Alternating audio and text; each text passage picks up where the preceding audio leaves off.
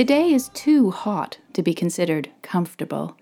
I walk up the stone steps to the front door of the Oakwood nursing home, papers clutched in my hand. I'm here from the university, I tell the woman on the desk, to read to the residents. Without giving me a glance, she points her perfectly manicured hands down the corridor. I count the rooms as I go, ducking into 106. An old man is sitting out on his balcony, a carer helping him eat. I introduce myself and sit down opposite him. I'm not sure he's lucid enough to understand, but it is what I'm here to do, so I flatten the papers out on my lap and begin. 2262. I was in the final year of university. Time travel was old hat by that time. It was not deemed manageable for 9 billion people to have free reign of the past, so it had been reserved for final year students. I had worked hard for the top spot, so I could have 5 jumps instead of the standard 4. The assignment was simple. Pick a time period and critically analyze the culture of the day. Easy. Do not speak to anyone. Do not try and change anything. Do not get involved in any politics. Everson, I'm talking to you, Mr. Blois, our short and ill-tempered history master, had told us. And no, you can't kill Hitler. How we had laughed. At lunch, we spoke over each other as we laid out our plans. I think I'll do my essay on the French Revolution, Emmett Everson had said as he chewed on a peach. I'm going to ancient Greece, piped up Leonie Gray. What about you, Alice? Rowan Webb had asked me. A grin spread over my face. 1984. Something about the 1980s had always fascinated me. I had pored over history books, learning about the miners' strikes, Margaret Thatcher, and, the clothes. My friends had wanted to attend grand coronations, dance in the Roaring Twenties, or walk with the Egyptians. Not me. What happened in 1984? Asked Emmett, his pudgy face screwed quite ungainly. Life. The day of the jump, my class gathered in the main hall. The myriad of costumes made for quite a sight. Some in togas, some in camouflage. Jerry Baitlin was dressed like a gladiator. I had swept my crimped hair to the side and managed to buy some replica high-top boots. I wore red, high-waisted, 3/4-length trousers and a garish yellow off-the-shoulder shirt that was littered with geometric shapes. I looked amazing. I strapped the cuff-like device to my wrist as Mr. Blois told us, punch in the numbers on the keypad. Wait for the light to go green. On return, the device will flash orange and beep 3 times before you are pulled back. You have 6 hours. The clock struck 12, and we all eagerly entered our designated years. I blinked, and in a moment, I was in the middle of a busy highway. Cars whipped past me as I fought to keep my balance. I ran to the side, breathing hard. Steadying myself, I looked closer at the automobiles.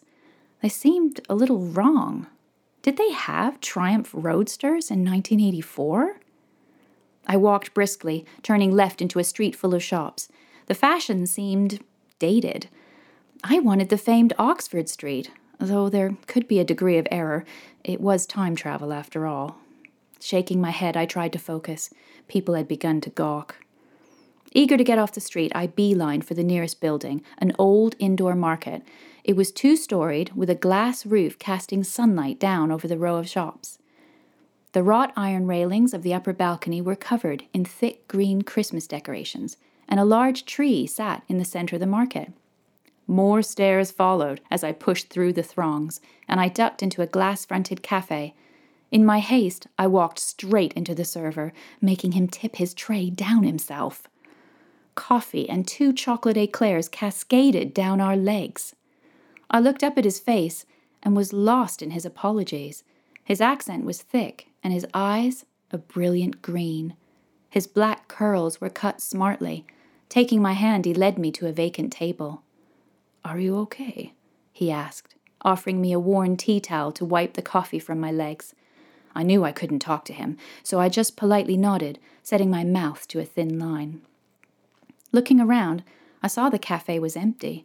2 people sat perched on the other side of the large window, though their afternoon tea now had to be redone. A peeling poster was haphazardly stuck to the side of the counter. Celebrate New Year's 1949 at the Eagle Cafe. 1949? What year is it? I asked the man before I could stop myself. His eyes narrowed as he laughed. 1948, miss. I rubbed my forehead and sighed deeply. In my eagerness, I must have got the last two numbers the wrong way round. Oh, this was frustrating. It certainly explained the stares. At least I had started with one more visit than my cohort. Now we would be on equal footing. When I stopped wallowing, the man, who introduced himself as Luca Ricci, brought over 2 cups of hot chocolate. I had no means to pay, but he told me it was on the house for tipping the tray, though, in truth, that had been my fault. We laughed heartily as we swapped stories of family and life, though mine were obviously muted. He told me he was from Italy. His mother had moved to England during the war after his father had been killed. As the device on my wrist beeped and I excused myself, he asked me, would I meet him again? I nodded, though I had no intention of ever returning to 1948.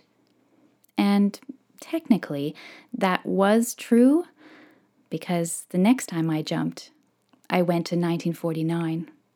My classmates had bragged about witnessing Cleopatra or King Henry VIII in action, but I was lost in daydreams of grey London and a little cafe in the East End.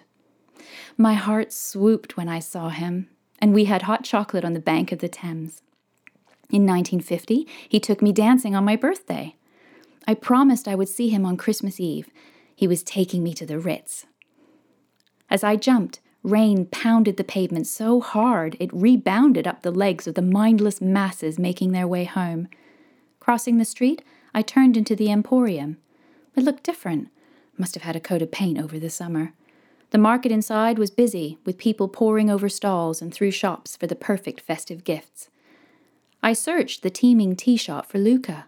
I spied a spot at an empty table and slid into the booth.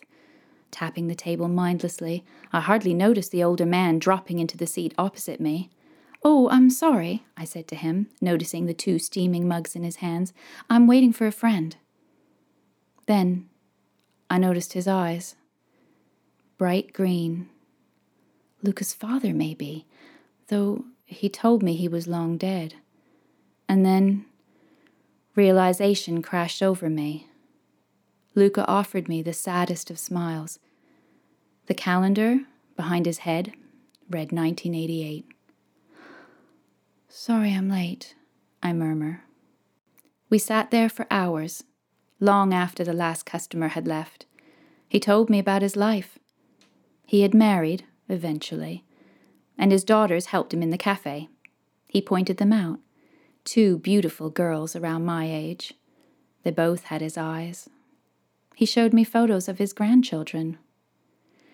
My heart was heavy. Grief for what could have been gripped me.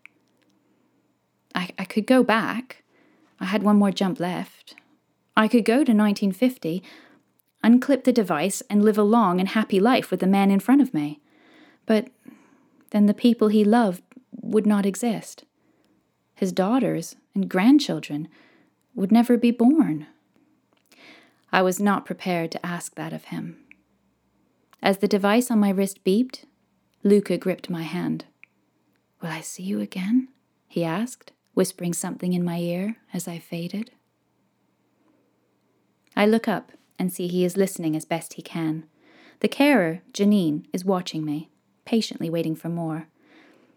"That's all of it," I smile at her.